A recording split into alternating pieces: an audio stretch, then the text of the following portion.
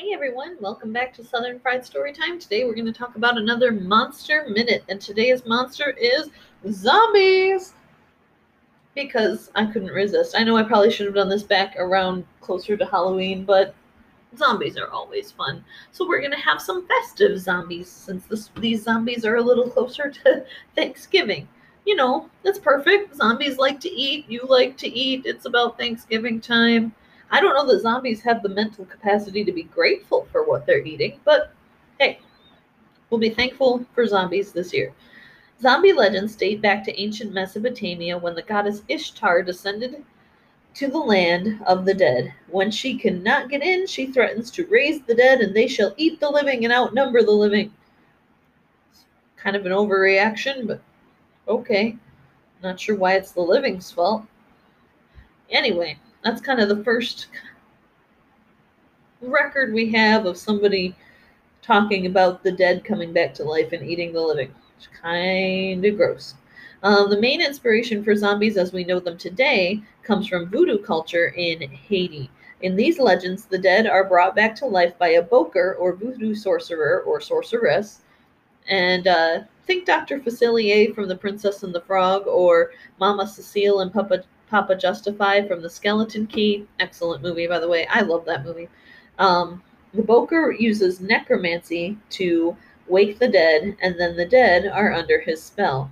The raising and enslaving of the dead sparked the imagination of Americans, and in some versions, zombies only stop being compliant when they eat salt or meat, and then they go on like a crazy rampage because they're not following the orders of the Boker who previously commanded them. In 1980, a woman named Angelina Narcisse in Haiti was approached by a man claiming to be her long dead brother Clairvius. The man knew lots of information that only Clairvius would know. He explained that after his burial, he was revived by a Boker who enslaved his mind. For years, he worked on the cane fields with other drugged slaves. Clairvius's death was documented in 1962 and verified by doctors. A cocktail of pufferfish venom and datuna, a poisonous plant native to Haiti, could have induced this state. Datura is also called zombie cucumber and can put a victim into a coma-like death. Then, when the person is reawakened, the dose can be adjusted to keep the person in a stupefied, zombie-like state. They say that voodoo and hypnosis work best on those who believe, and if you have a deeply held kind of cultural belief that zombies are possible, you are much more kind of much more vulnerable to the belief that this tetrodotoxin and datura combination can make you into a zombie, and it'll just work a lot more effectively on you. A zombie may also be called a revenant, which is derived from the French word meaning returning or to come back.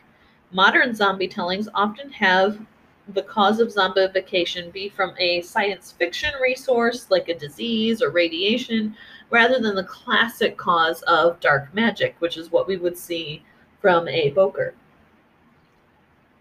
Now, according to voodoo mythology, Bokers can be good or bad, but if you're out there making people into zombies and making zombies into slaves, I think it's pretty safe to say that you are not the good kind of Boker.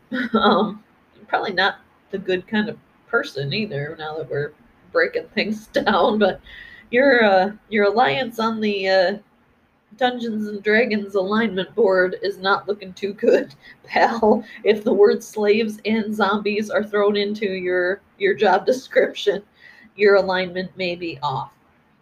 Um, anyway, the word zombie may also come from the African word nzumbi, which, according to a translation dictionary, is a spirit that is supposed to wander the earth to torment the living. It's a hybridization of the word nzambi, meaning God, and zumbi, meaning obsession. While early zombies, not involving Ishtar, were drugged, brainless slaves, the modern zombie is actually mostly influenced by the 1968 film Night of the Living Dead. Zombie legends, other than Ishtar, were mostly separated from human consumption until they began to merge with vampire myths. In the 1954 novel I Am Legend, it and its movie The Last Man on Earth were technically vampire stories, but strongly influenced the author of Night of the Living Dead. The Living Dead series were the end of zombies being blindly submissive and enslaved dead people to those who feast on human flesh. So it's kind of that hybridization of vampires and zombies because the creator of Night of the Living Dead was so inspired by the book I Am Legend, which was about vampires. So that's where we see, because vampires feast on blood, we see zombies. Ugh, too many words. We see zombies start to be more prone to consuming human flesh. That's where that originally kind of came from, is merging of the traditional zombie with the traditional vampire. Here we go. This is also where we see the cause of zombification to shift from a magical cause to a more scientific cause like bioweapons, etc. In the 90s, zombies evolved again, this time especially in horror video games. We saw the creation of fast zombies. These are two words that I never want to go together, but here they are. The zombies begin to crop up because of the idea of being dragged into an unnatural state to victimize and harm the people you love just somehow wasn't scary enough. Unlike slow, mindless horde of the previous decades, these zombies run, jump, climb, and some games and movies even have them swim, which sucks because that pretty much gets rid of all of your pre-planned ways to get away from zombies. If, like me, you are pre-planning ways to get away from zombies. Because my go-to was going to be treehouse or island. So ruled both of those out, man. This, plus their numbers, increases the horror and dread of the more action-based games and movies in which this breed of zombie tends to be featured.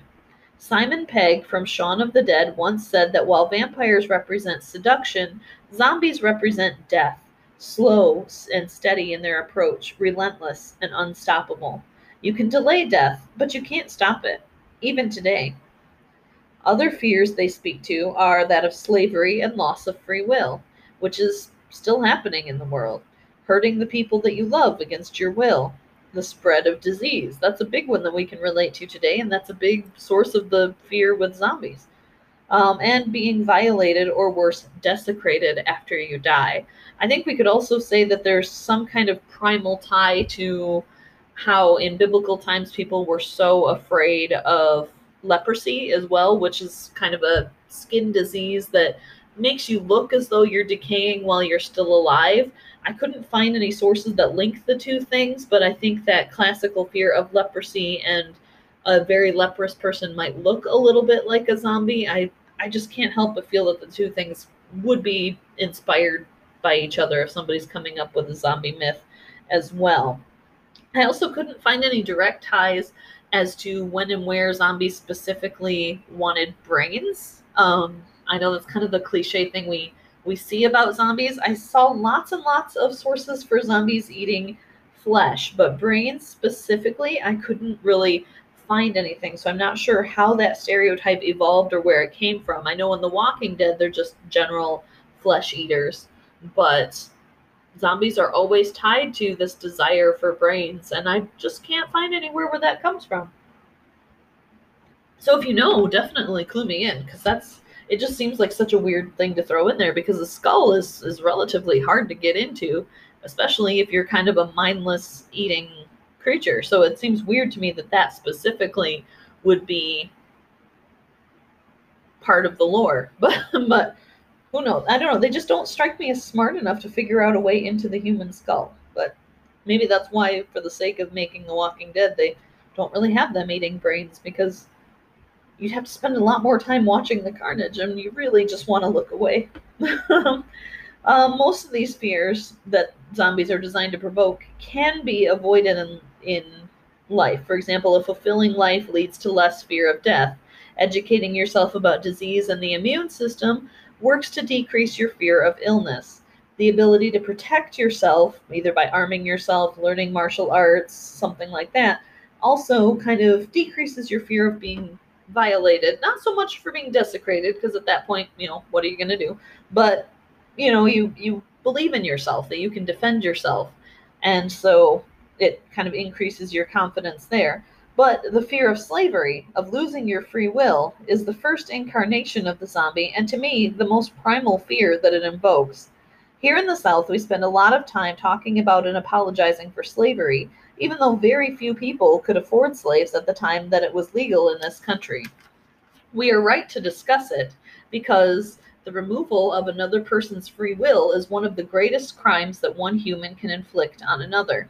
It's a controversial opinion, but I think we need to spend less time attacking the slavery that used to exist here and focus on that very same angry energy on the people and places in the world that still legally enslave people today. If slavery more than 100 years ago in this country makes you mad, then why don't the slave market still operating today make you blind with fury? It should, especially since some of the most common slaves today are children. I think we focus so much on what has happened that we're not focusing that time, energy, and those resources into what's happening now. The greatest sin of slavery is the dehumanizing of people and removing their free will. Every time a person's choices are removed from them, we take ourselves backwards to the sins of the past. If you give up your free will and you don't protect the free will of others, then go ahead and put the cucumber and the pufferfish in your bloodstream because you give up your free will and you're already a zombie.